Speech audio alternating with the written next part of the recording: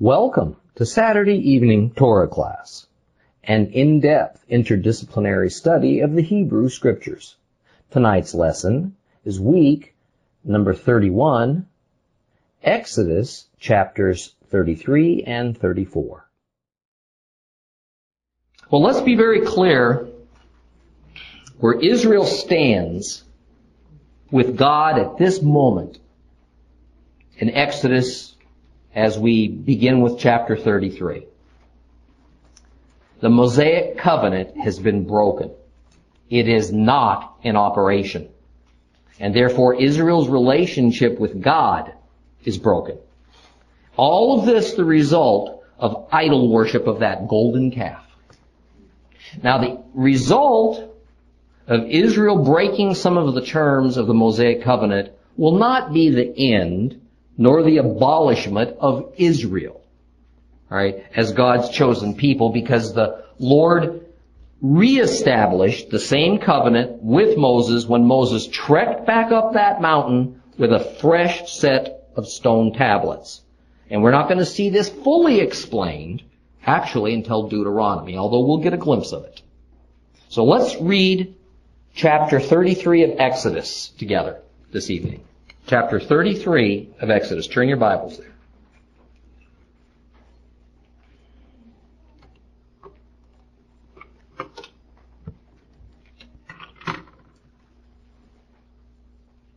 Exodus chapter 33.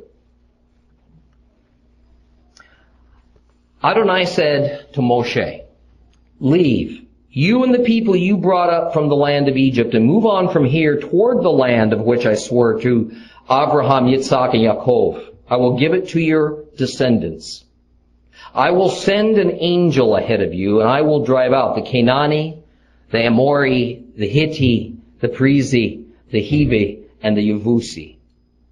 You will go to a land flowing with milk and honey, but I myself will not go with you, because you are such a stiff-necked people that I might destroy you along the way." When the people heard this bad news, they went into mourning. No one wore his ornaments. Adonai said to Moses, "Tell the people of Israel, you are a stiff-necked people. If I were to go up with you for even one moment, I'd exterminate you. Now, keep your ornaments off. Then I'll decide what to do with you." So from Mount Horeb onward, the people of Israel stripped themselves of their ornaments. Moses would take the tent and pitch it outside the camp, far away from the camp. He called it the tent of meeting. Everyone who wanted to consult Adonai would go out to the tent of meeting outside the camp.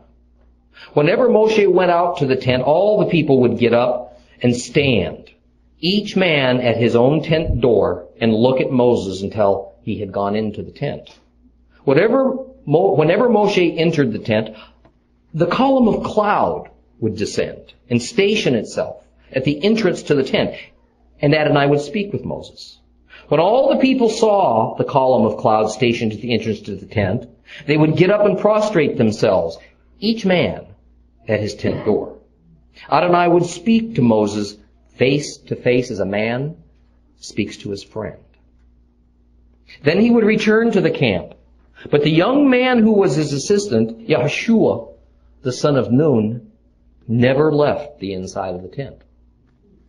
Moses said to Adonai, "Look, you say to me, 'Make these people move on,' but you haven't let me know whom you'll be sending with me. Nevertheless, you have said, 'I know you by name, and also you have found favor in my sight.'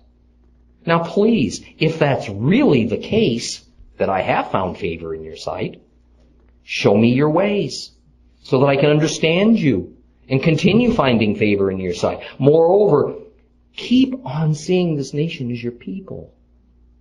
And he answered, "Set your mind at rest. My presence will go with you after all." And Moses replied, "If your presence doesn't go with us, don't make us go on from here. For how else is it to be known that I have found favor in your sight, I and your people, other than by your going with us? That is what distinguishes us. Me, your people, from all the other peoples on the earth. Adonai said to Moses, I will also do what you have asked me to do because you have found favor in my sight, and I know you by name.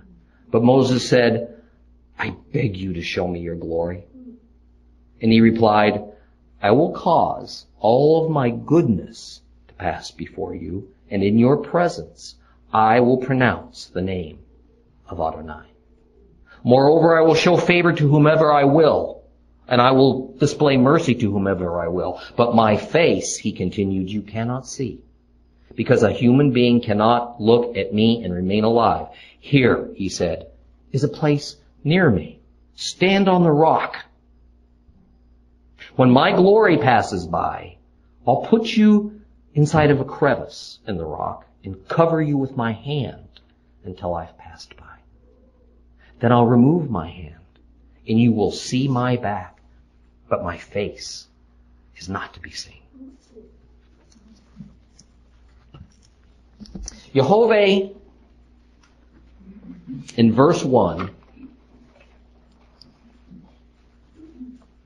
gives Moses orders for Israel to strike camp and to move forward. They're still camped at the base of Mount Sinai, and they've been there now for about a year. The law has been given. The instructions for God's tabernacle have been given. Okay, and now it's time to move on towards their goal, their real goal, the land of promise, Canaan. That's the good news. The bad news is that the punishment for Israel's breaking of the covenant is that God will not dwell among them. However, in his great mercy, he says he will send an angel ahead of Israel who will drive out the Canaanites, the Amorites, the Hittites, the Perizzites, the Hivites, and the Jebusites, all ahead of Israel's arrival into the land. Now, God tells the people that they're to remove their ornaments. That is, they're not to wear any of their fine jewelry. Now, this signifies a couple of things to the Hebrews. First, jewelry goes hand in hand with joyousness and a kind of prosperity, and that certainly is not called for considering what has just transpired with that golden calf. All right, and they should be in a state of mourning for losing the presence of God among their midst because of their actions. Second of all, the jewelry was what had been used for making that golden calf in the first place. That was not what that jewelry was intended for. Okay? The jewelry was the result of a kind of God-ordained retribution upon the Egyptians when Yehovah instructed Israel to strip Egypt as they were leaving. And the precious metals were in part supposed to be used for God's dwelling place that they would build. Well, in verse 7, we're told that whenever Moses would pitch the tent, he did it outside the camp of Israel. Now let's think about that for a minute. There are some interesting aspects here that I'd like to point out to you. First, many commentators make this tent that we read about here out to be the tabernacle. Right? And even though the word tabernacle doesn't even exist in these verses, many translators have decided that's what it was referring to, so they insert the word. Okay? I have a problem with that notion, that this is the tabernacle, because it didn't even exist at this moment. Okay? First, the timing is not right for this. Okay? Up to now, all that's been given is instructions that they're to build one. Right? There's no evidence that the tabernacle has actually been constructed. See, the golden calf incident interrupted everything. Okay? It won't be until after Moses goes back up the mountain that second time with that second set of tablets the tabernacle's actually built. And therefore, God for now has separated himself from Israel because the covenant doesn't actually exist at this moment that makes Israel his people and he their God. Okay. Second, the word used throughout these verses to describe what Moses erected at this moment is in Hebrew, Oel. O-H-E-L, O-L. And it means simply tent. Okay? And this word is used in several places in this chapter, and it is the only word used to refer to whatever it was that Moses erected outside the camp. And it's also used when we're told that whenever the Israelites saw Moses heading towards his OL, they would stand outside their own OLs. Okay. Third is the indication that it was Moses who actually erected the tent. We know that it would have taken hundreds of people to erect the tabernacle, and the verse simply doesn't give us the impression that Moses, at the most, maybe his immediate family, actually participated in erecting this tent of chapter 33. And finally, we know from Numbers and Deuteronomy that when the tabernacle was erected, the tribes surrounded it in a very specific order that we've already discussed. And in that arrangement, the tabernacle is not only inside the camp, rather than, as it says here, outside the camp. All right? It's at the center of the camp. I think that the tent used here was just an ordinary tent. And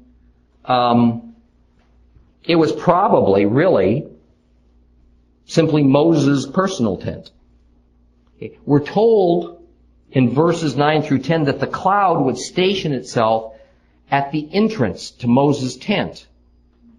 All right. Whereas later, what we know for sure, when we're speaking of God's ordained model of heaven, that tabernacle, all right, the wilderness tabernacle, the cloud hovered over the tent. So something is obviously different here. We also read that Joshua never left the inside of the tent. That was certainly not the case with the wilderness tabernacle, because only priests, Levites, could even enter the tabernacle. Joshua was not a Levite. He would have had no business being there if it was the wilderness tabernacle. Joshua was from the tribe of Ephraim. Okay. In fact, later we're told that anyone other than priests from the tribe of Levi would be killed if they had anything to do with the tabernacle. So why was Moses allowed in? He was a Levite. What we have seen, what we have here is a picture that when Moses needed to meet with Jehovah, he actually, at this current moment, did it outside of the tent. Joshua stayed separate by staying inside, so that he kind of stayed hidden away while Moses and God did business outside that tent.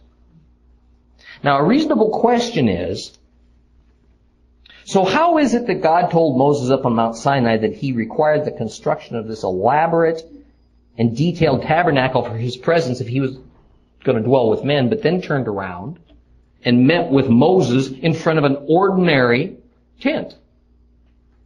My contention is something that we've discussed on a number of occasions, that there is nothing intrinsically holy about the wilderness tabernacle, nor any other created thing. God simply declared that tabernacle to be holy. The tabernacle was not for the sake of God, it was for the sake of the people, so that they could be assured visibly of His presence, so they could be reminded of His law, of His holiness, so they wouldn't sin against Him. And it was an important teaching tool, perhaps more for us today in many ways than even for the Israelites back then. God could up and declare this room we're in to be holy, and that's that. Okay. I guess God declared that plain old tent that they were meeting in with Moses to be holy. Now remember, for a time now in Exodus, everything has been topsy-turvy. All right, because Israel broke that covenant. Israel has severed their relationship with God, so God has removed His presence from Israel. And His presence with them was all that distinguished Israel from anybody else.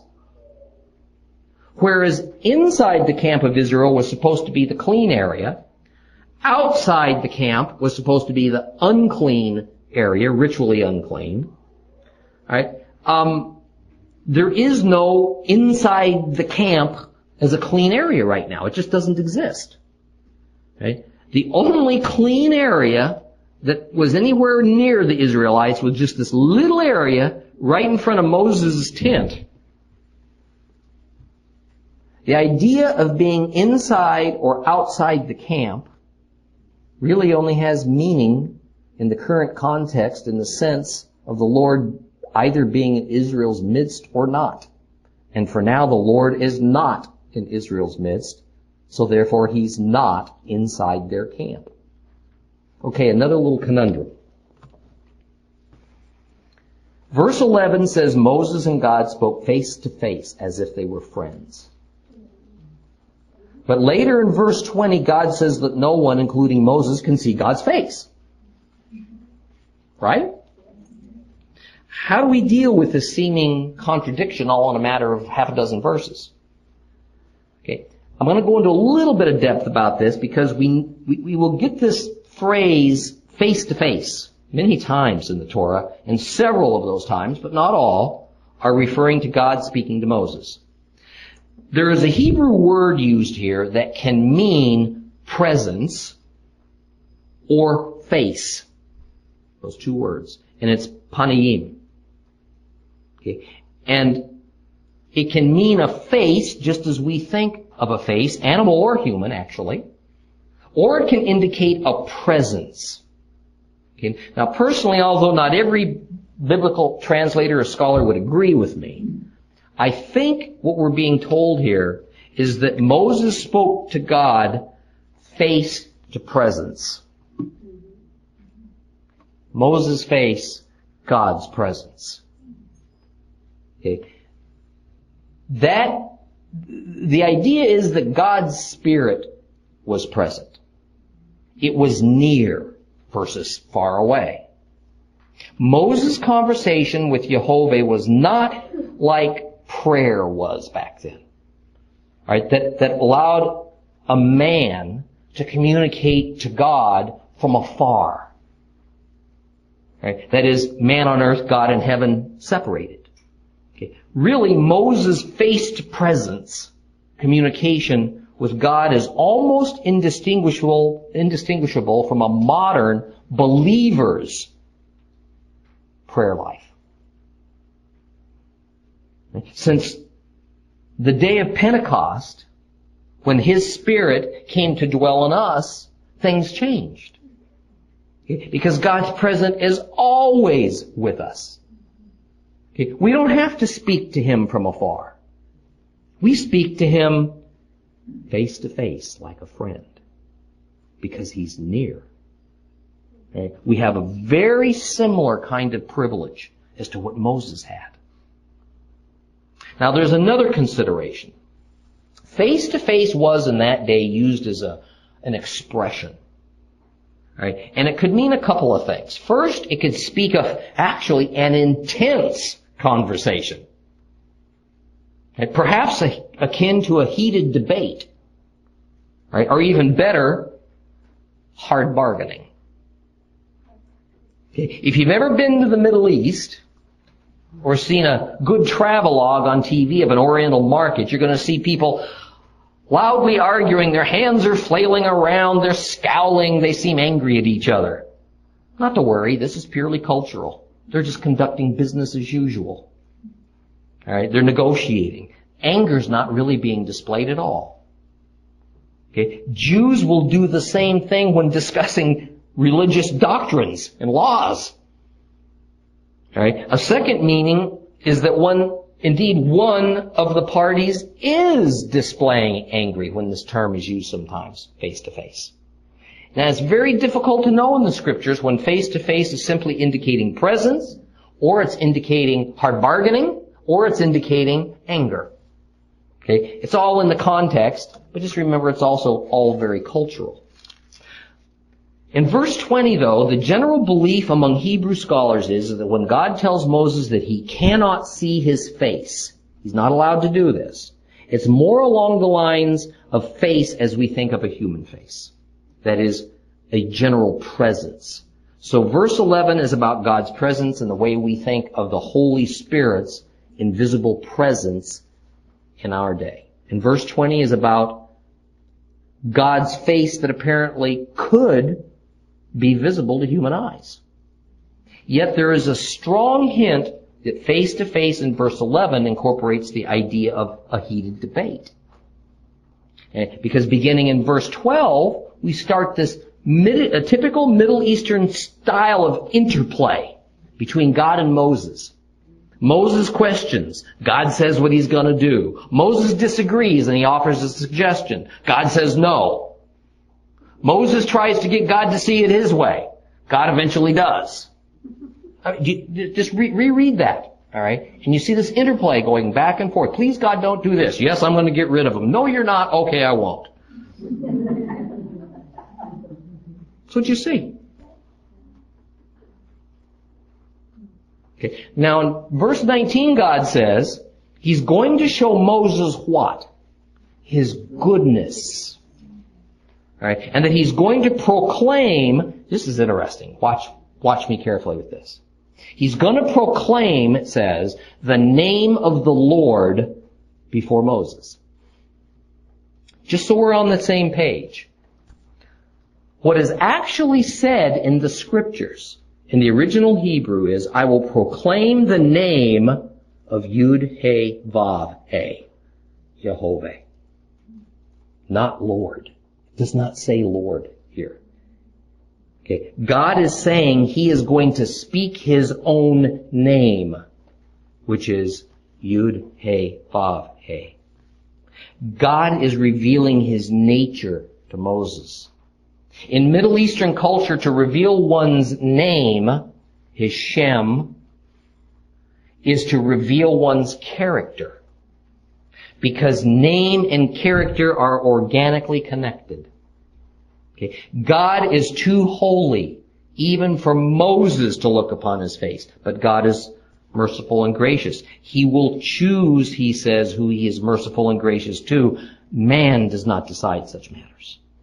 Chapter 33 ends with Jehovah directing Moses to stand in a crevice, a cleft in a rock. And with God himself, says, covering Moses' eyes so that he won't see his face. But after God passes, Moses says that he could see his back. What does that mean? I don't know. Serious. All right, I've read so much stuff on this, trying to Jewish and Christian perspective, all of it very unsatisfactory, most of it amounting to allegory. So we're just going to leave it here for what it says. Maybe later on we'll get a hint. Okay? Let's move on into chapter 34. Exodus chapter 34. We're going to read it all. Adonai said to Moses, cut yourself 2 tablets of stone like the first ones, and I'll inscribe on the tablets the words that were on the first tablets, which you broke. Be ready by morning, and in the morning you are to ascend Mount Sinai and present yourself to me on top of the mountain. No one's to come up with you. No one's to be seen anywhere on this mountain. Don't even let the flocks or herds feed in front of this mountain. Moses cut 2 stone tablets like the first, and then he got up early in the morning, and with the 2 stone tablets in his hands, he ascended Mount Sinai as Adonai had ordered him to do. Adonai descended in the cloud, stood with him there, and pronounced the name of Adonai. Adonai passed before him and proclaimed, Yud-He-Vav-He. Yud-He-Vav-He, Jehovah is God. Merciful and compassionate, slow to anger, rich in grace and truth. Showing grace to the 1000th generation, forgiving offenses, crimes and sins, yet not exonerating the guilty, but causing the negative effects of the parents' offenses to be experienced by their children and grandchildren, and even by the 3rd and 4th generations. As at once Moses bowed his head to the ground. He prostrated himself and he said, if I have now found favor in your view, Adonai, then please let Adonai go with us, even though they are a stiff-necked people, and pardon our offenses and our sin, and take us as your possession. He said, here, I am making a covenant in front of all your people. I will do wonders such as not been created anywhere on earth or in any nation. All the people around you will see the work of Adonai. What I'm going to do through you will be awesome. Observe what I'm ordering you to do today. Here, I am driving out ahead of you the Amorite, the Canaanite, the Hittite, the Perizi, the Hivi, the Yebusi. Be careful not to make a covenant with the people living in the land where you're going, so that they won't become a snare within your own borders. Rather, you're to demolish their altars, smash their standing stones, cut down their sacred poles, because you're not to bow down to any other god. Since Adonai, whose very name is jealous, is a jealous God. Do not make a covenant with the people living in the land. It will cause you to go astray after their gods, sacrifice to their gods. Then they will invite you to join them in eating their sacrifices, and you will take their daughters as wives for your sons. Their daughters will prostitute themselves to their own gods and make your sons do the same. Do not cast metal gods for yourselves. Keep the festival of matzah by eating matzah as I ordered you for 7 days during the month of Aviv. For it was in the month of Aviv that you came out from Egypt.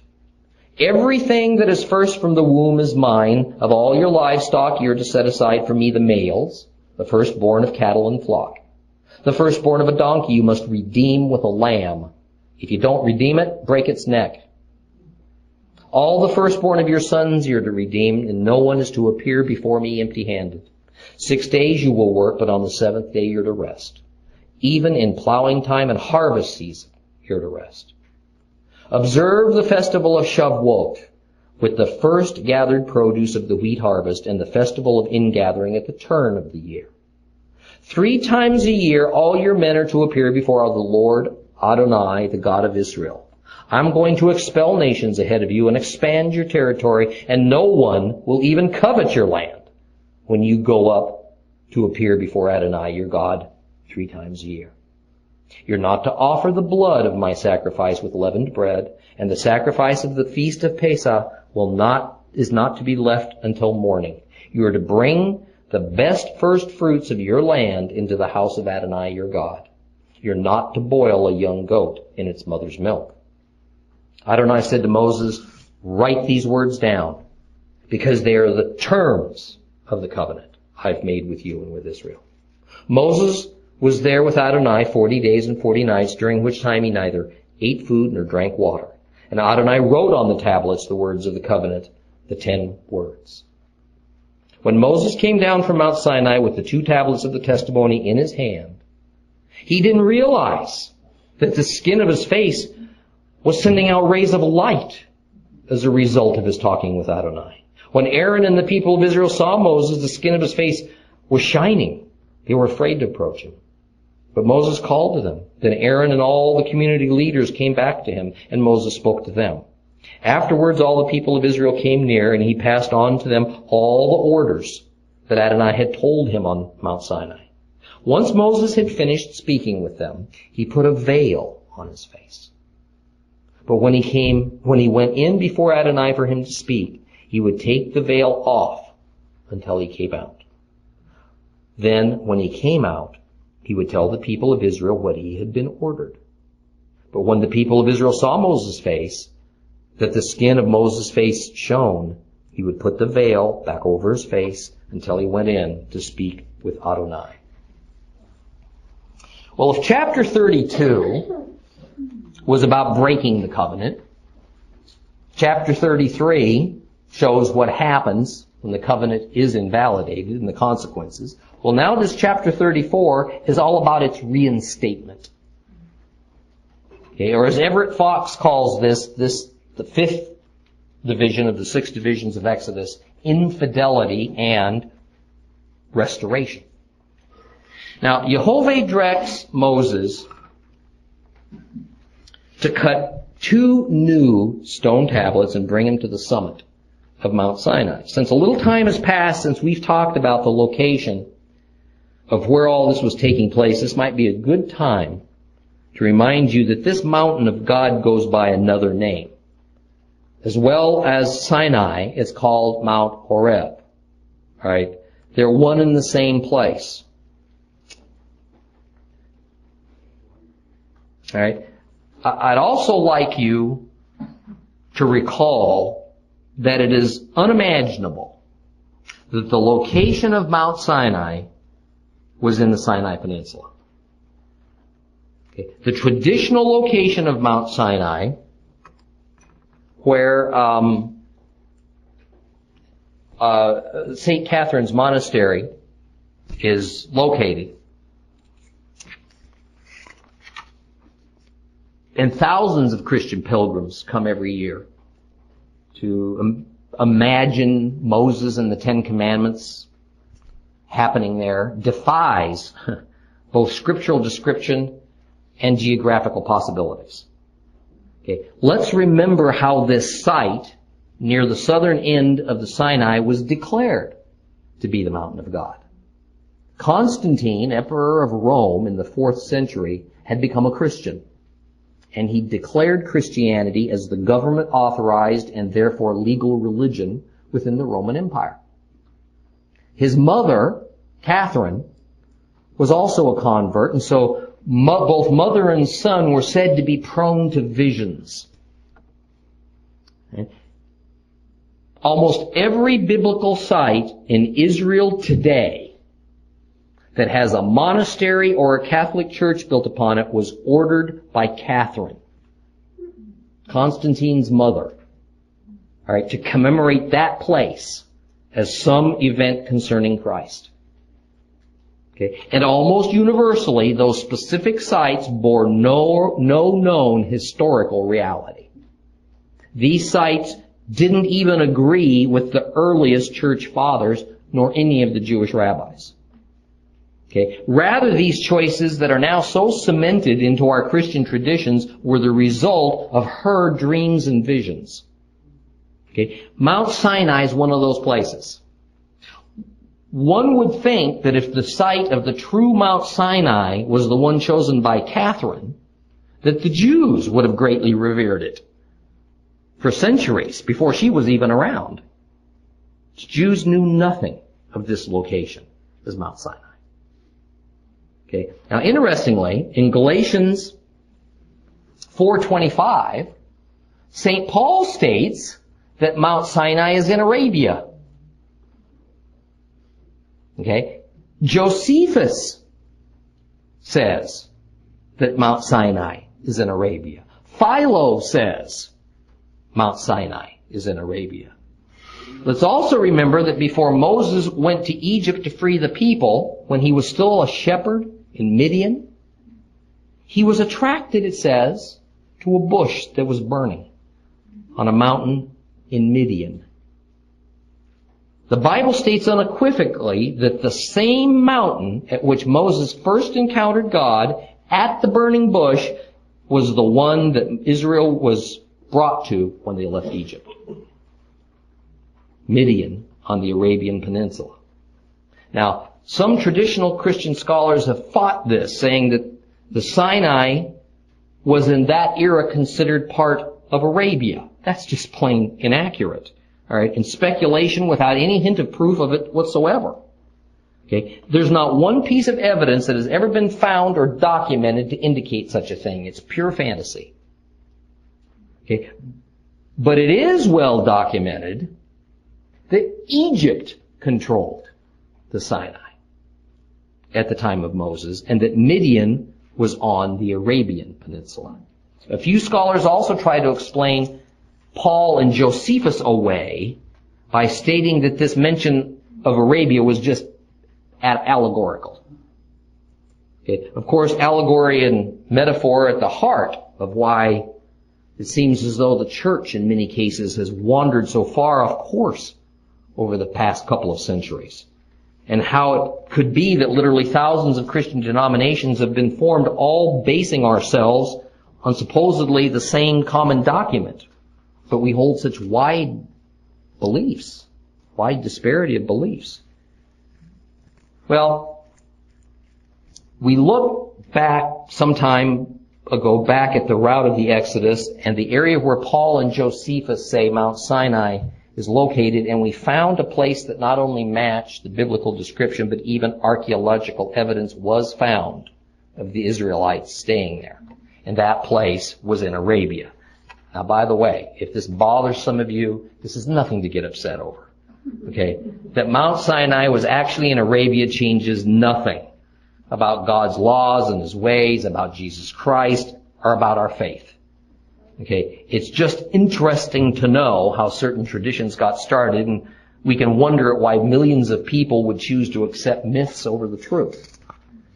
Right? Well, back to the stone tablets. God says He's going to write, or better, He says, I'm going to rewrite on these new tablets the 10 Commandments, the same ones I gave to you before, in order to replace the ones that Moses had smashed upon seeing the people's rebellion against Jehovah when they had built that golden calf. Now recall that Moses' shattering of those tablets was typical Middle Eastern custom for indicating that an agreement, a covenant between two parties had been violated, and therefore the tablet that the terms of those covenants had to be recorded on was literally, ceremonially broken.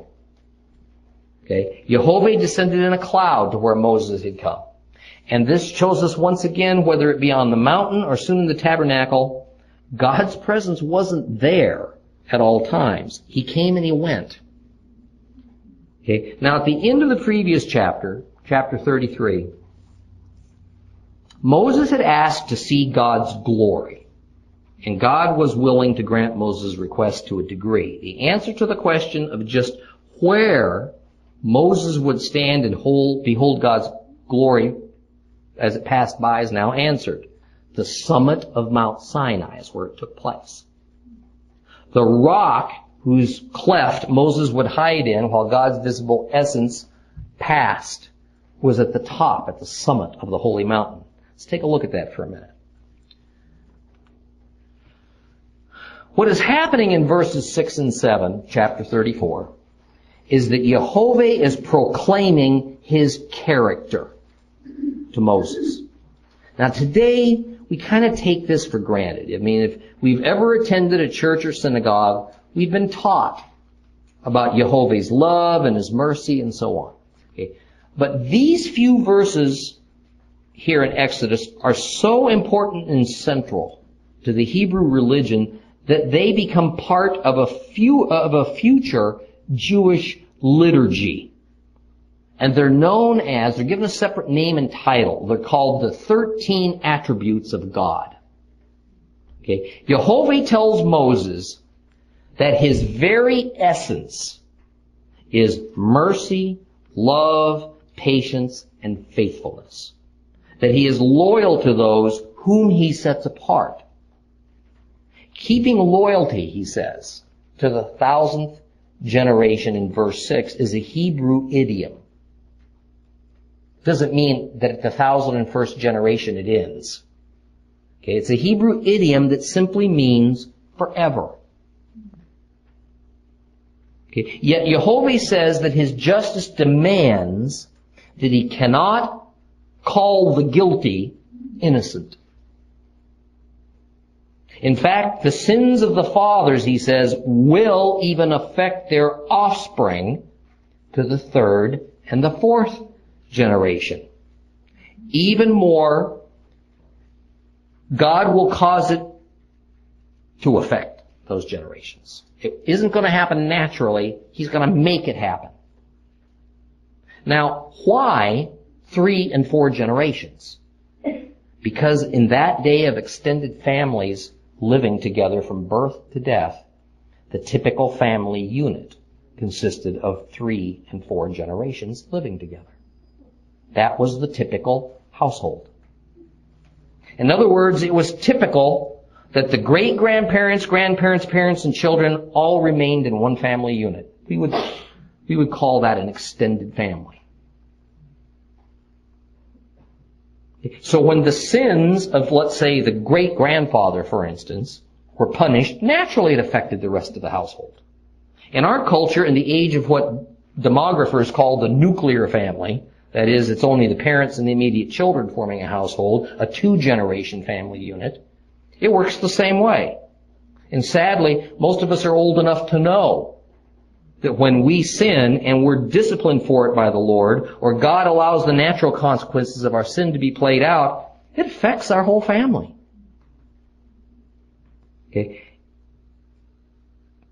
It is this fully understood reality of 3 and 4 generations living together that allowed the phrase to the 3rd and 4th generation to actually just eventually turn into a Hebrew expression that basically means a short time. Okay?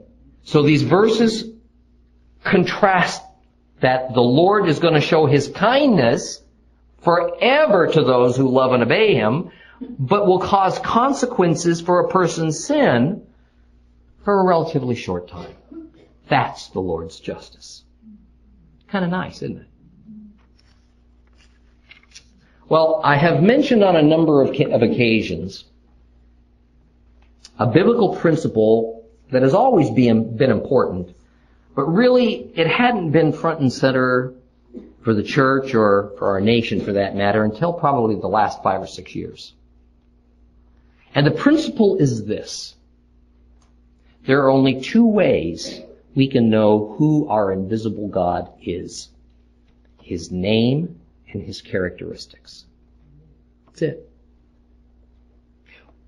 We've just been given several characteristics, attributes of God, and His name has been carefully and firmly associated with those attributes. In fact, it was God Himself who pronounced His own name, we're told.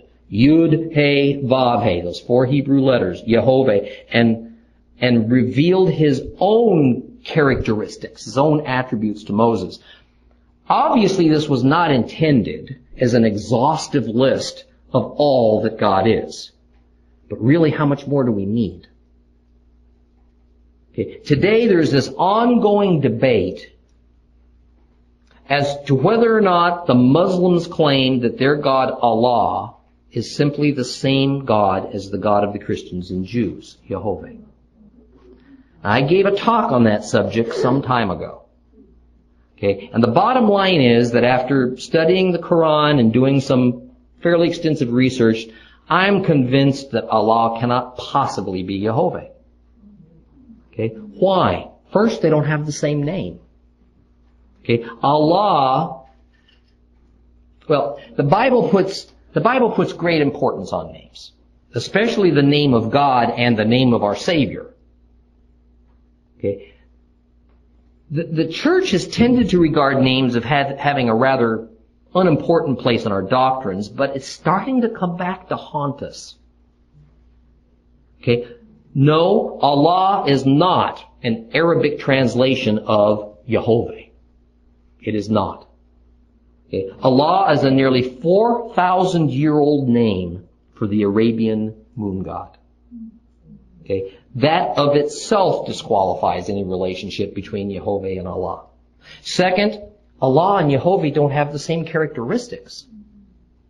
Okay. Take every one of the 13 attributes that Yehovah pronounces of Himself here in Exodus 34, and you're going to find the nearly, if not precisely, opposite of those characteristics ascribed to Allah in the Quran, the Muslim equivalent of the Bible.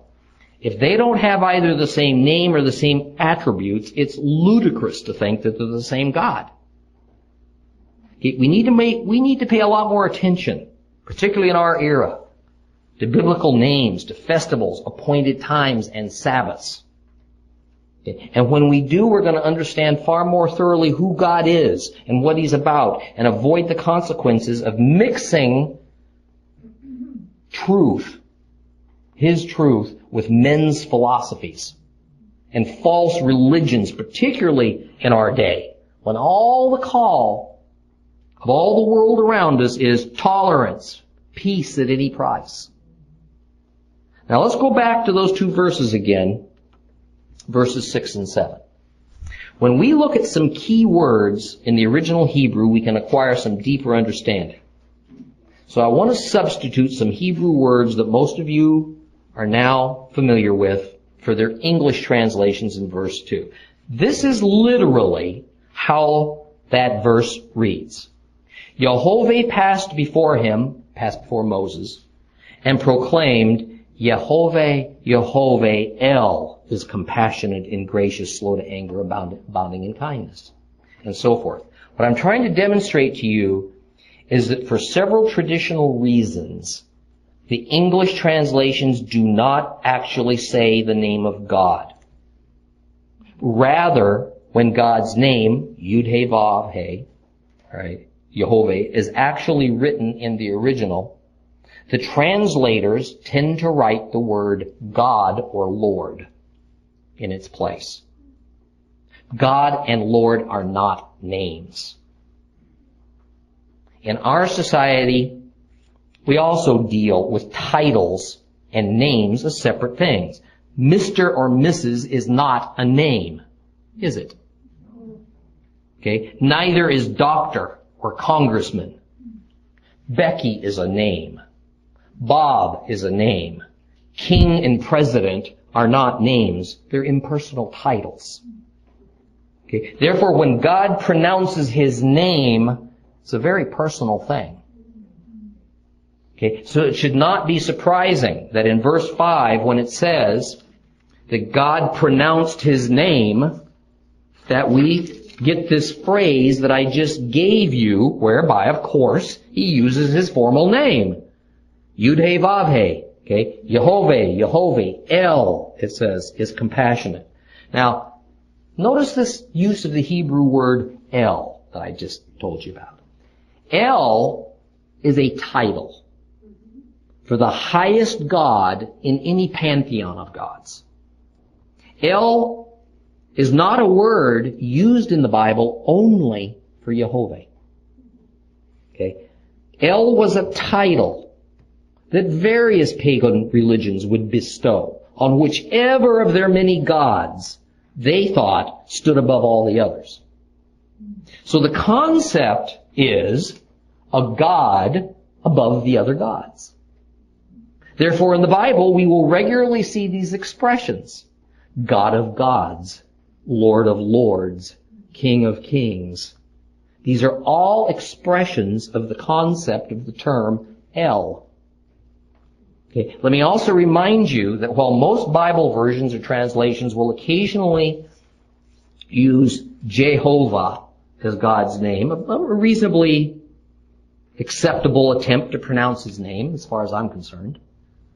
Okay. These same versions will employ that name anywhere from 4 to 5, perhaps as many as 15 to 20 times over the course of the entire Old Testament. But in the original Hebrew, God's name, Yud-Heh-Vav-Heh, is written more than 6,000 times. Now, did God just do all this? Giving Moses his name and his characteristics out of the blue. No, this was in response to Moses' request from the previous chapter. Alright? Where he said in verse 13, now please show me your name and then please show me your glory. Well, moving on. God pronouncing His name and His attributes to Moses and passing before him, Moses uses that moment to appeal to God to restore this broken relationship with Israel as a result of the golden calf. And he falls on his face, we're told, before Yehovah. He agrees with God's assessment of the situation. He pleads for restoration. Folks, I tell you, right there is the model for us to approach God. Right? When we know we've committed an offense against Him. That's what you do. Okay. First, though, you have to realize the sin was committed. Second, we confess that sin to God and agree with Him that it indeed is sin. And then third, we ask for restoration, for forgiveness. Now, the fact that our sins have already all been forgiven and paid for due to the finished work of Christ doesn't change what we're supposed to do. We're still to go before God every day, confess our sins to Him, because we still do sin, don't we? Okay? And we ask for forgiveness. But unlike Moses, who had to wait for an answer Hey God, do you forgive me or don't you? Right? We're assured that we are forgiven. Right? When we confess with contrite hearts. Now understand how radical that concept is. Okay? People in Moses' day, right on up to Christ's day and beyond, were often worried and anxious over whether or not God was going to forgive a sin they had committed. They didn't know. They weren't sure. Okay? When someone sinned, it required a sacrificial ritual to atone. If the sacrifice wasn't done properly, or it wasn't accomplished within a certain amount of time, or if the priest that assisted them maybe turned out wasn't ritually clean, or one of a long list of other possible procedural errors occurred, then that sacrifice might not be accepted by Jehovah, and therefore forgiveness not granted. The people were not at all sure, many times, whether they'd been forgiven or not, and so they carried a dreadful burden. Okay? Believers don't have that problem, thanks to Yeshua. Now we must note with the greatest sobriety that while God forgives Israel in Exodus 34 and He restores that relationship, He does not yet agree to dwell among them. Nor does He start again calling Israel my people, just yet. Okay? Some of the privileges so freely given to Israel and the intimacy between God and the Hebrews is going to be missing for a while. Okay? This is God's discipline at work. And it is a necessary consequence for their sin, even though they are or will be soon forgiven.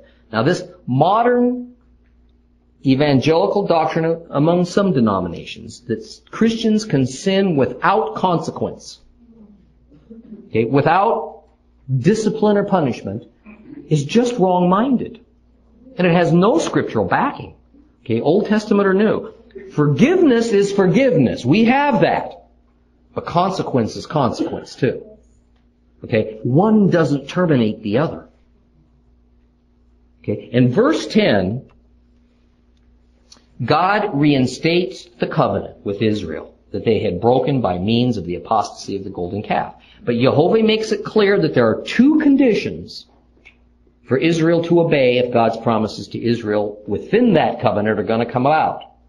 First, Israel must not mix themselves with the Canaanites and involve themselves in their idolatry.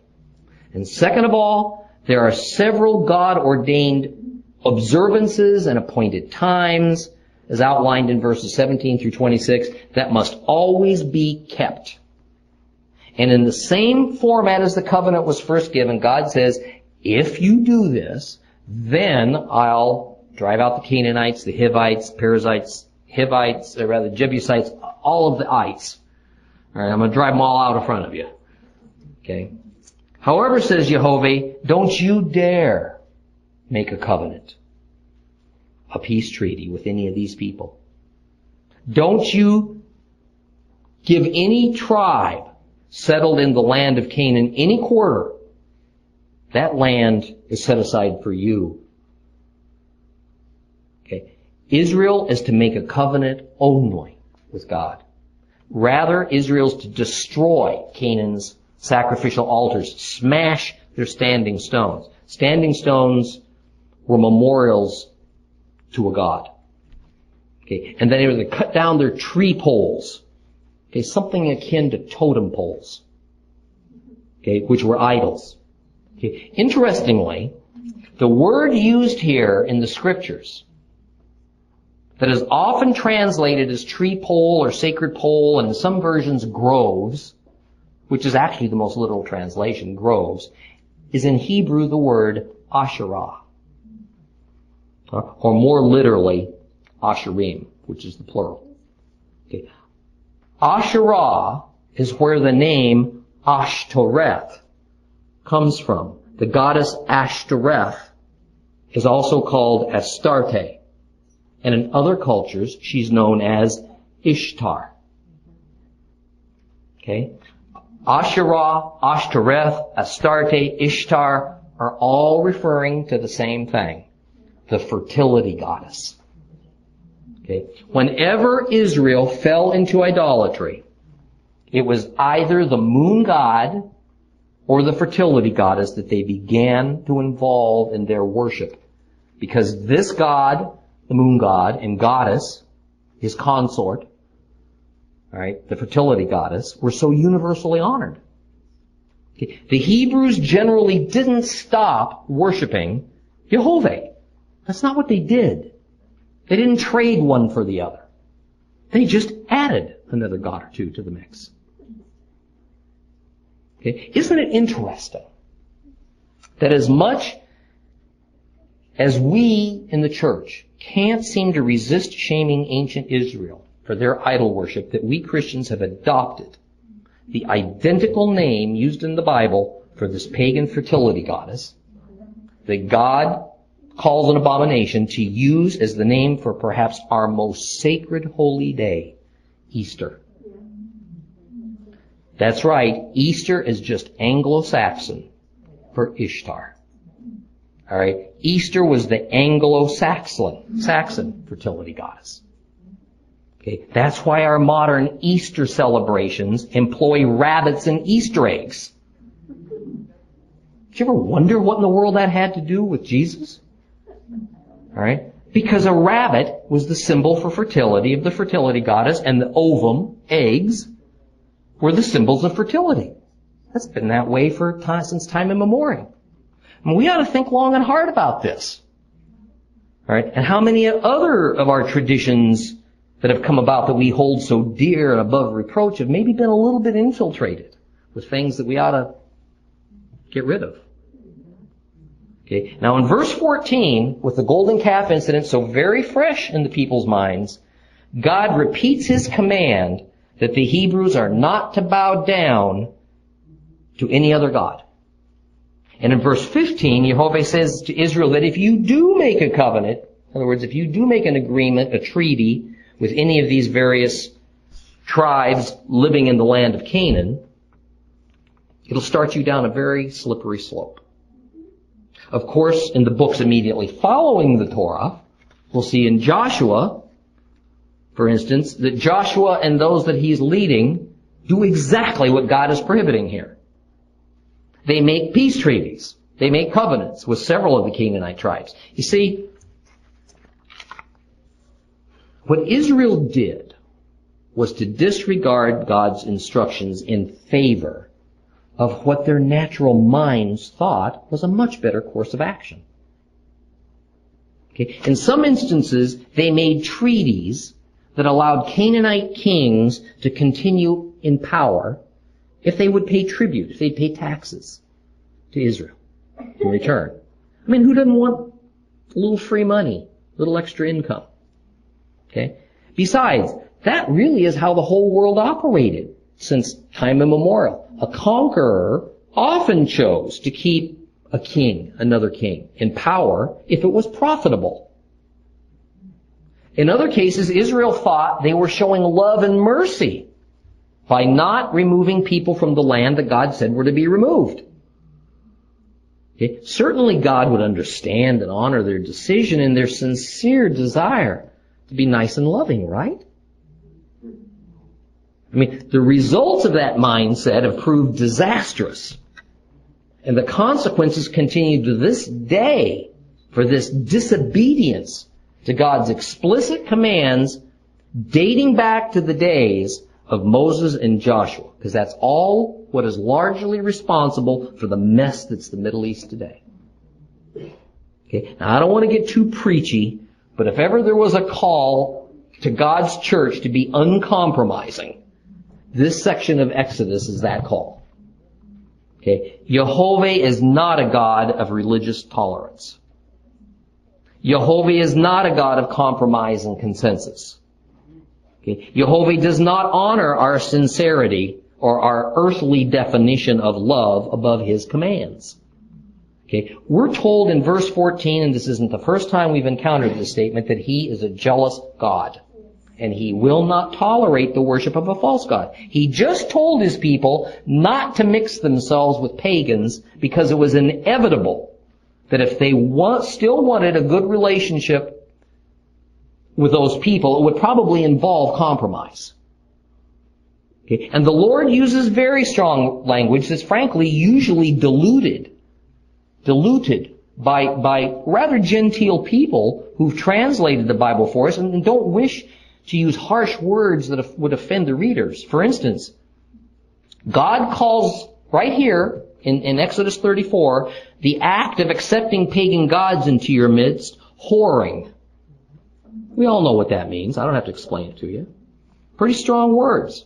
Now, the modern world now says that in the perilous times facing humanity, every person on planet Earth falls into one of two categories: tolerant or hate-filled. Okay? If you're not one, you're the other. Listen to me carefully. That is a satanic principle. That is not a God principle. Okay? God's people are not to be at all tolerant of false gods, such as Allah. Or is it to declare what God calls evil to be good, such as homosexuality or abortion? Or are we to bow down to the wishes and customs of pagans, such as joining them in their holy days, like Halloween, all for the sake of getting along? On the other hand, our response isn't to be hatred. It's not to be killing. Okay, we're not to go out of our way to create strife and upheaval. We're to be a light, not a sword. Okay, we're supposed to be gentle and not mean-spirited. Okay, but the only light we have is the light of our Savior. And if we tolerate and accept and respect or join in the ways of His adversary, how can we really expect God to be glorified in all that? I mean, when Israel did this very thing, compromise, accept the ways of the pagans out there in the wilderness, what did God do? He removed His presence from them. He stopped dwelling among them. He says, hey, as of right now, I stopped leading you. Okay? I mean, do we honestly believe that God's character has changed and now He will tolerate among His very own tabernacles? Because folks, that's what you are. You are God's wilderness tabernacles today, in the most literal possible way. Do you really think He's going to tolerate us chasing after the world because we so sincerely want peace? We're willing to do anything? I mean, we're going to have to learn to stand firm and realize that peace with God is not the same thing as peace with the world. Okay?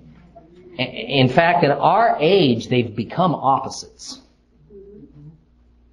And like Israel had to do in their settling of the promised land, they had to choose one or the other. They couldn't compromise between the two, but Lord knows they tried.